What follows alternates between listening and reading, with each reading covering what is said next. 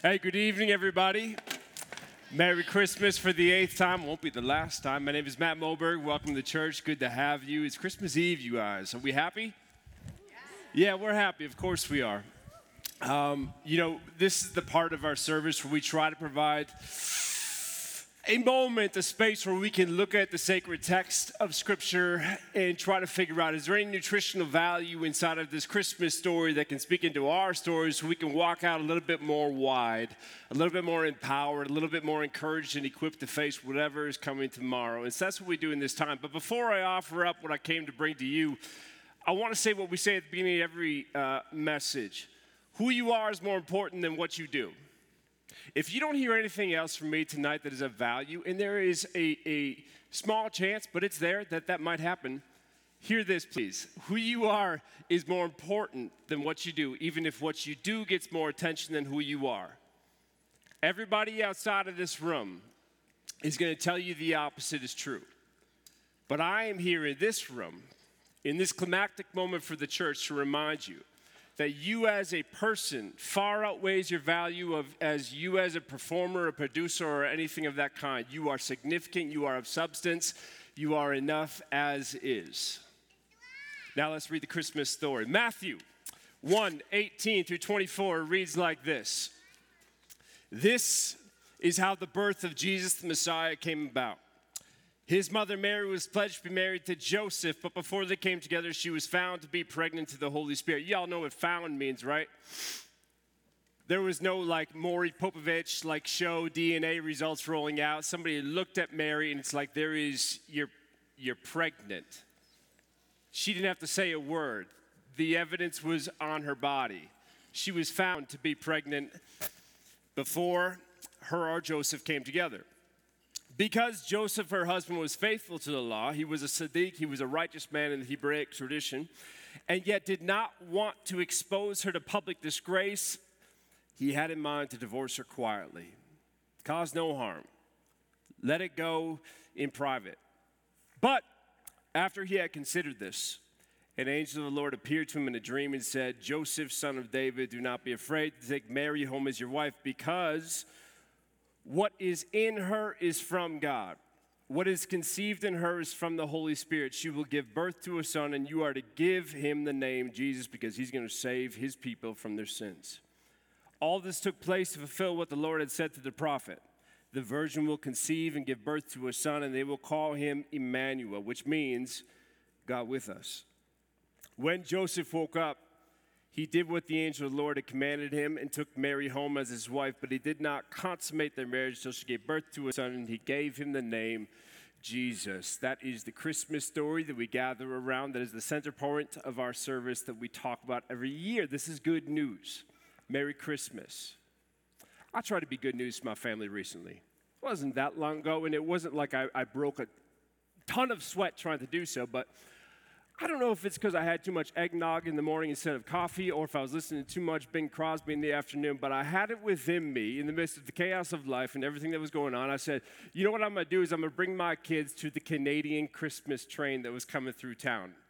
I went to Twin Cities Family Calendar. Anybody else dial up that website? Pure gold. You ought to look into it. Anyways, we went to it, and I said, guys, hey, I know that the temperatures are not ideal. I know that it's not like, this isn't really, it was raining out. It was raining out. Okay, you made your point. But I said, hey, kids, get your scarves on, get your jackets on, mittens, hats, let's get in the car. We'll turn up some Christmas tunes. Everything's going to be great. We're going to go to the Canadian Christmas show. And so we did so. We got in the car. Not a lot of people were psyched in the car with me on our way to the thing. But I held on to the vision that I had in my mind. And so we kept going. We got to the place inside of St. Louis Park. And truth be told, we could not park within a 10-mile radius. And yet I was so determined to keep on going that we did. We kept on going. We got out of the car. We kind of did this crawl through. I don't know if y'all have seen Alive, when people are barely making it through the snow. That's from the 80s. I'm dating myself.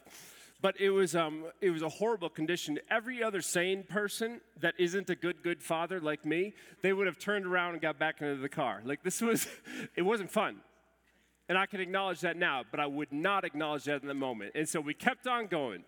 We went to the spot in St. Louis Park where the trains were about to pull through, the trains that were all lit up with Santas galore. It was going to be exciting. We'd remember this. The kids would talk about this later in life, perhaps in my funeral, giving the eulogy. It would come. I don't know exactly how it all plays out, but I had high hopes for what this moment would be. We weren't there for 5 minutes.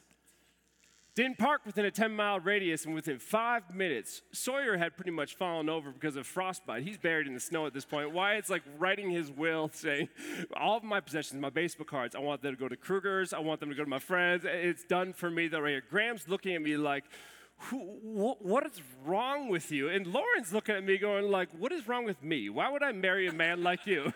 Like, my stock was high at one point, and eventually I had to come to the conclusion that like, maybe I was off. Maybe my calculations were slightly off. Maybe I didn't fully think this through. You know, like that Christmas song where that person gave them their heart and the very next day they gave it away? They didn't really think through that scenario. Like you gave your whole heart and they gave it. Maybe that was what I was doing right here. So I had to come back and I said to the kids when we were on our way back home, they were shivering, Sawyer was barely breathing, and I said, kids, this isn't what I pictured it to be. I had like lofty hopes, catalytic ideas around what I thought might happen if we got to the Canadian train, we show up at St. Louis Park. I had like, we're going to mark this moment in the holiday season when we pause and we celebrate the Canadian train system, or at least Christmas. But ultimately, it isn't what I pictured it to be. So obviously, the story I'm providing you right there, the sermonic move I'm trying to bridge right now is I want to ask you, we're here at the end of 2022. When you thought about your life and where you intended for you to go at the beginning of 2022, are you where you pictured you'd be? I'm going to take that as a no, or at least I'm far from it. This isn't how I pictured it to be. Some of the things you were under in 2021 that you thought you'd be over in 2022, are you actually there, or is it not quite what you pictured it to be? When you think about your life, and I'm not just talking about interpersonally or individually, I'm talking about socially, spiritually, politically, relationally, and everything that we're not naming in between. Are you where you pictured it would be? Is your experience reflective of your expectations, or is there a massive gap in between? I think about this question. I thought I was fixated upon it last year. Matter of fact, I called Steve and Debbie Manning the other night, and I said, guys, when I read the Christmas story, there's always something new that pops out. Turns out this year, it's the exact same thing that stuck with me last year, and it's the story of Joseph. It's Joseph having this realization where at some point in his life, he looked around and he had to realize this is not at all where I thought I would be. The way I thought my life was going. We all have a picture for our life. We all have these expectations that we set over ourselves, and we're all very, dare I say, cocky or certain about the way the script will play out. We'll go here, we'll marry them, we'll work there, we'll go to school, we'll get this degree, we'll get that accolade, the affirmation, then this day, and this day, and this day, and this day. But then comes that one day that changes all of your days. The call that you didn't expect. The person who walked out that you thought would stay with you forever. The word that you never thought you would ever hear in your midst finally came ringing in your ears. And that one day changed all of your days. And the script you were sticking to is torn into pieces, and you're left looking around going this is not what I pictured it to be. I don't know if you guys caught it in that message when we started reading the scripture from Matthew tonight, but it's there, isn't it? Joseph, as one of the main protagonists in the story, the father of the Son of God, he is looking at his life. It's not said explicitly in the text, but you know that it is true. And he's going, this is not the way I saw this whole thing shaken out. Joseph is somebody who had a plan for his life. Joseph is somebody who had a vision for his life. He saw the way that his days would unfold. You think I'm making it up, that's not in the scripture, but let me remind you that he was a carpenter. Carpenters are good with numbers. Carpenters are good with math. Carpenters are people who have expectations. If I do this and this goes there, then I'll do that and this will happen next, and blah, blah, blah. Carpenters have a plan that's in place. And so what happens to the carpenter who loses his plan that was in place? That's what's going on with Joseph right now. You have Joseph who's looking around his life, and he's realizing that what he pictured it to be, the plan that he had in place, the purpose that he was certain would actually play out, it's not happening. It all looked like it would happen. Be it through like an arranged marriage or otherwise, there was a girl that he was engaged to, which at that time, in that culture, is like a legal binding document. They were more or less essentially married. They just weren't doing all the things that married folk do. But this was set in stone. Everything was already in motion.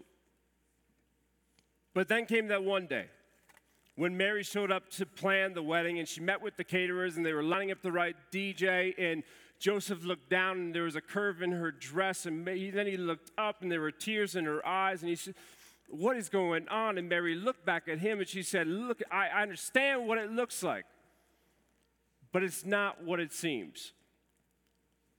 That one small bump that was in Mary's belly completely dismantled all of Joseph's story. Everything that he thought he'd be getting after, all the places and the plans that were in place, they were gone. Can you imagine? Because I know that we're very familiar with this story and we can easily miss the humanity inside of it. Can you imagine how devastating that would be?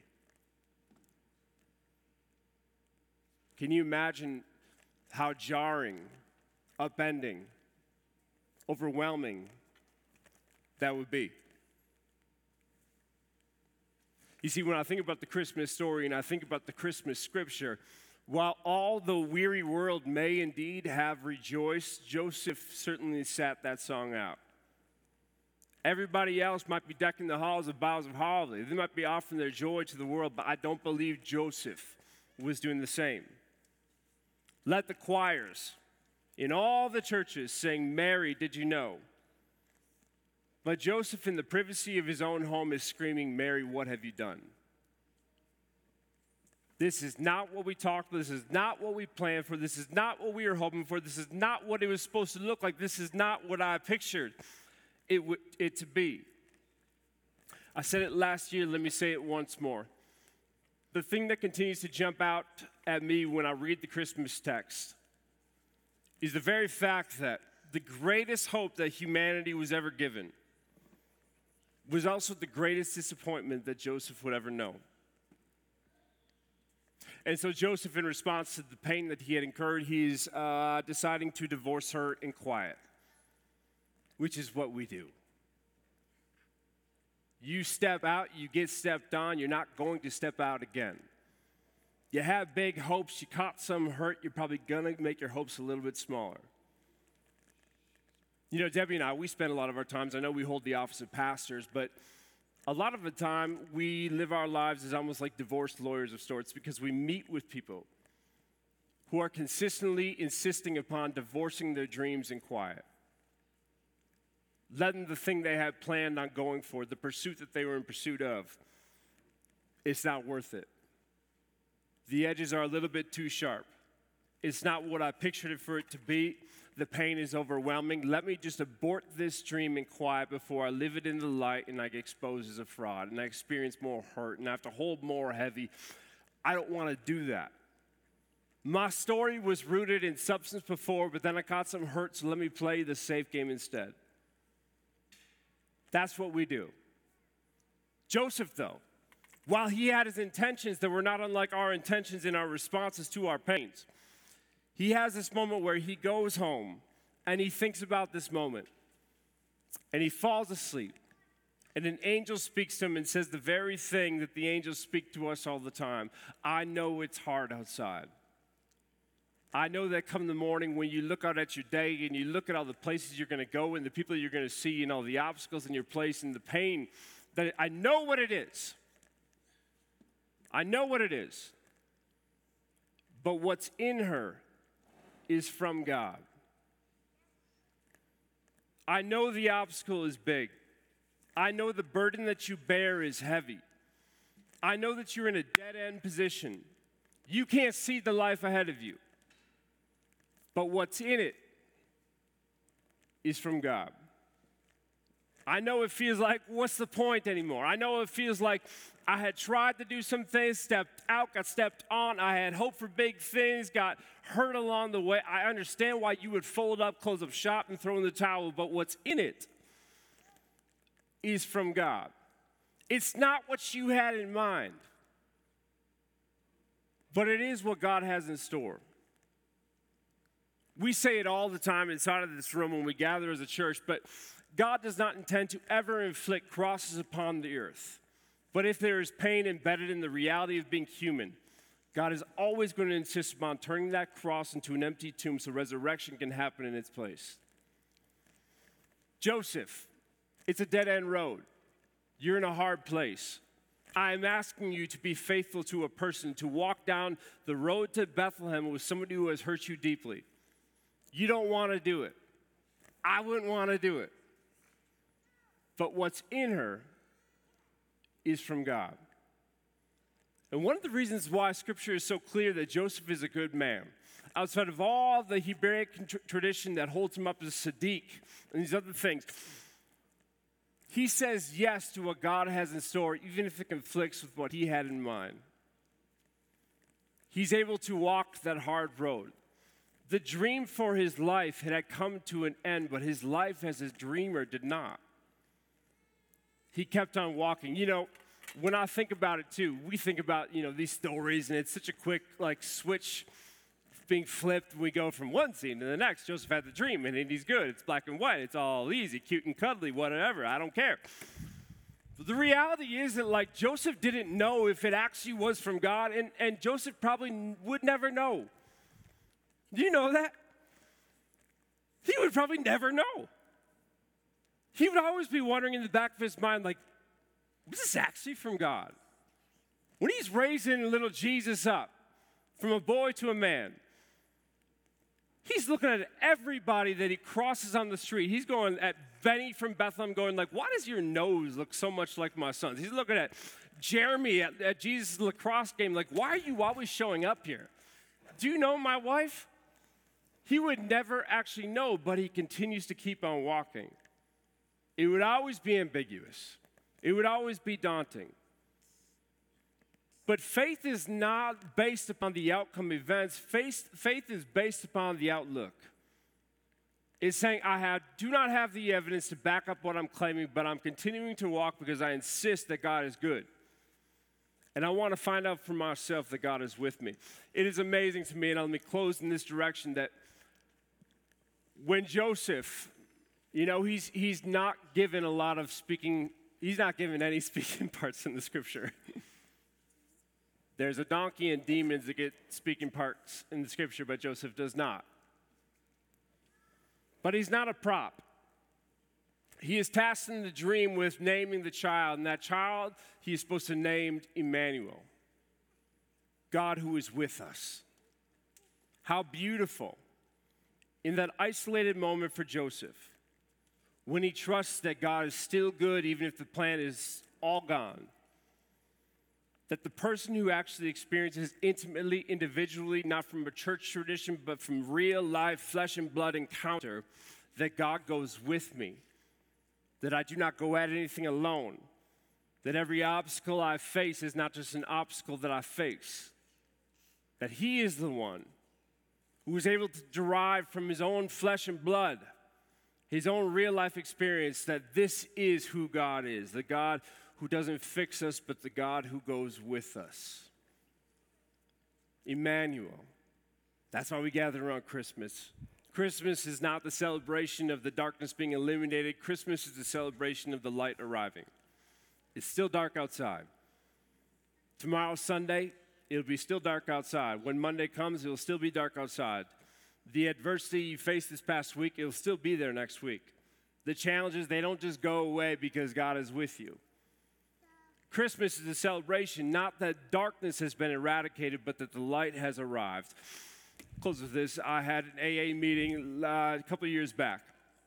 And in one of our conversations, a conversation I'll never forget, I was sitting next to this young cat who came in hot and bothered. It was a step 2 meeting, which means we were talking about our higher power.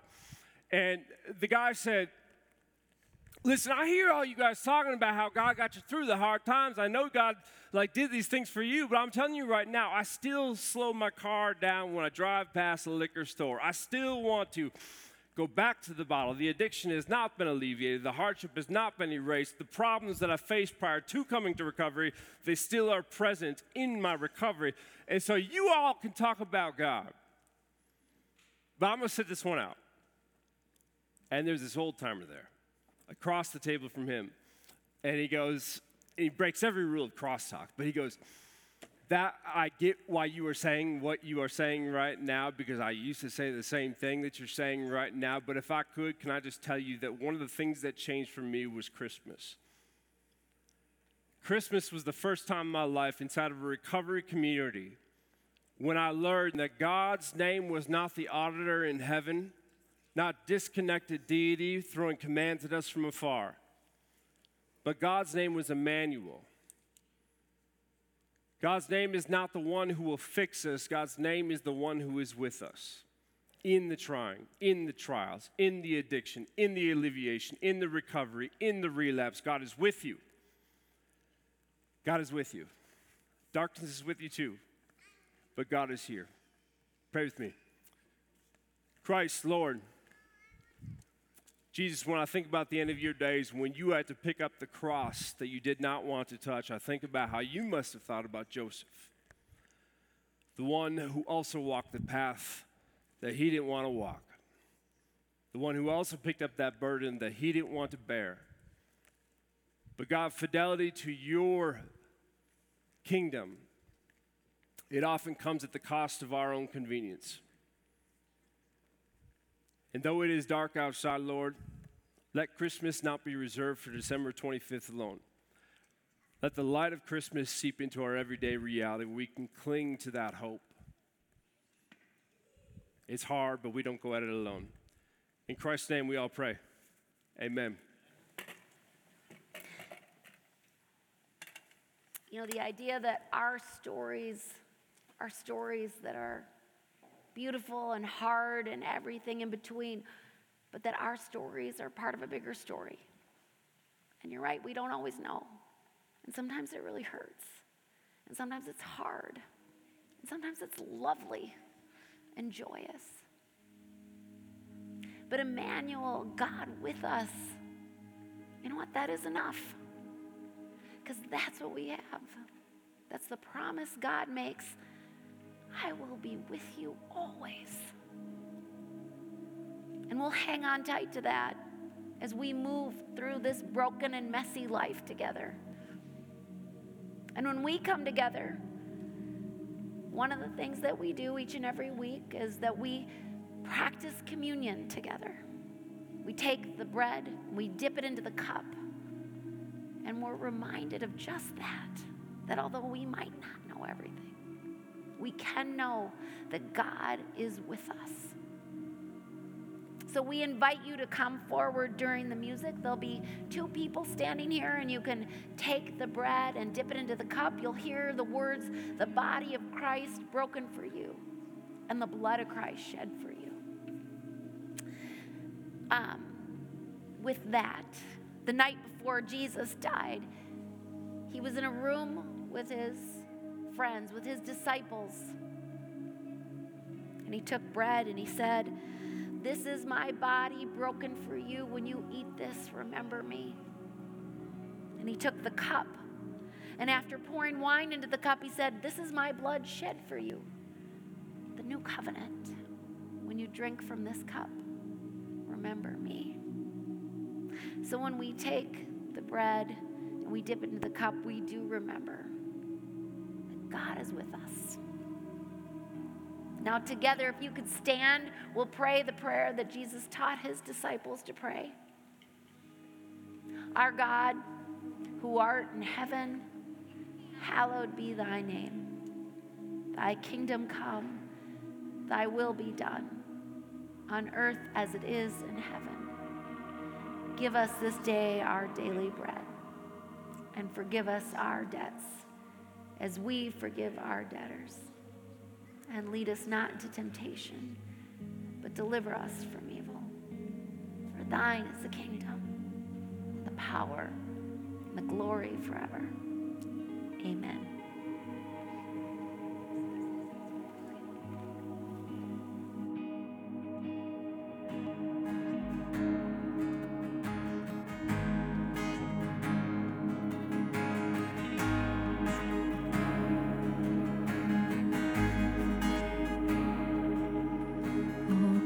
Oh come, Emmanuel,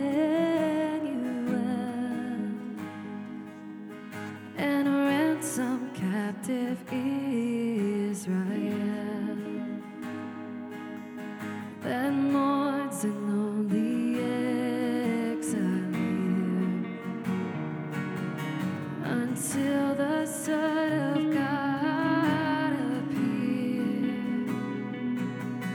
Rejoice, rejoice, Emmanuel shall come to thee, O Israel.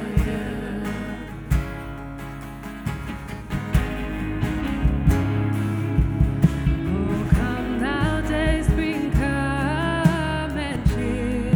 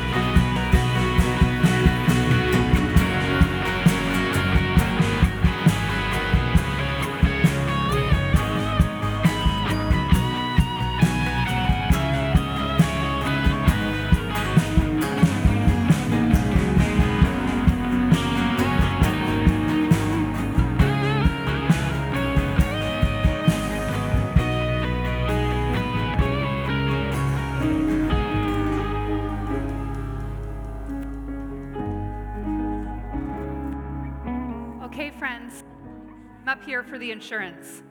I'm here to teach you how to light our candles. If you haven't been with us before, we close our Christmas Eve service every year with a candlelight singing of Silent Night. You show a candle on your way in. Now is the time. Kids, my kids, pay attention. This is how we light a candle. The person who's got the flame holds it straight up and down. The person who doesn't have the flame comes in perpendicular so that nobody gets burned by any hot wax and we don't drip any on the floor, okay? We all got it? Please, will you join me? We're gonna circle around the room, so go ahead. We're gonna span the entire room together. Okay.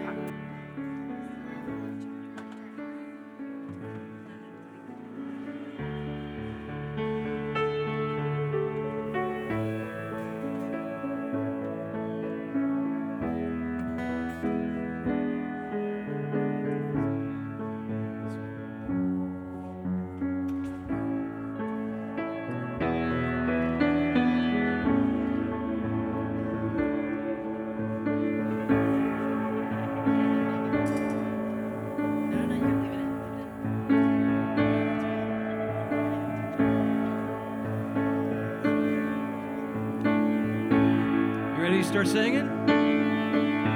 Silent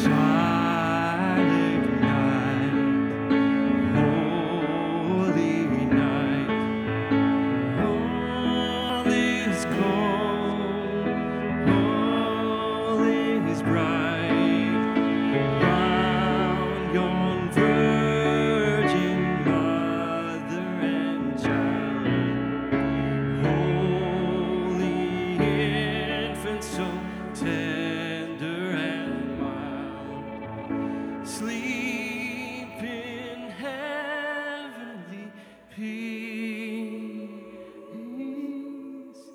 sleep in heavenly peace.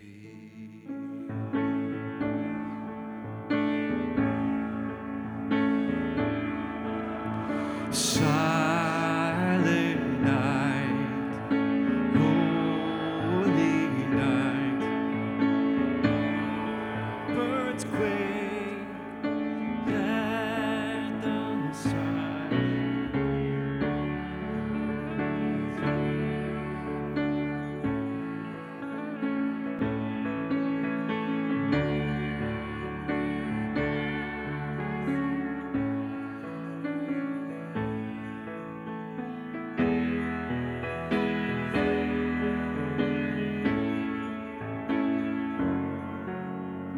Christ saves.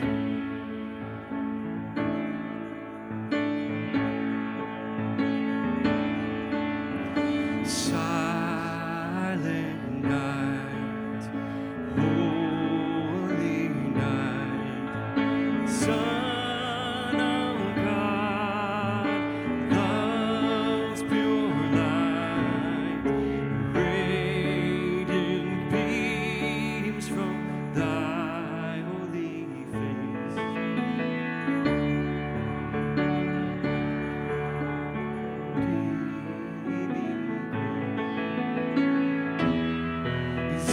Jesus, Lord, at thy birth.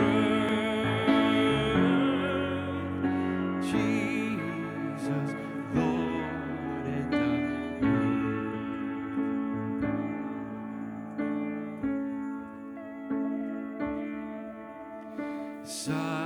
Silent night, holy night, wondrous star, lend thy light with the angels.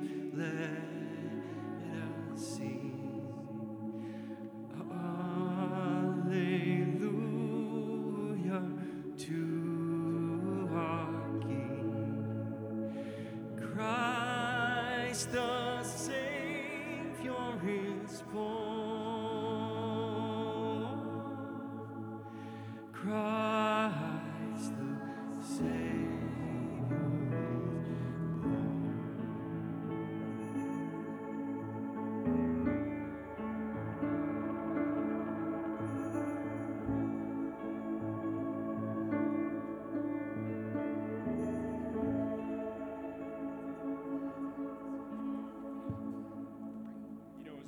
out tonight, keep your candles lit for just a moment longer. One quick announcement is that we have no worship tomorrow. But what I want to say is we walk into Christmas tomorrow morning, we walk out of this room tonight, is this. Look around the room, folks.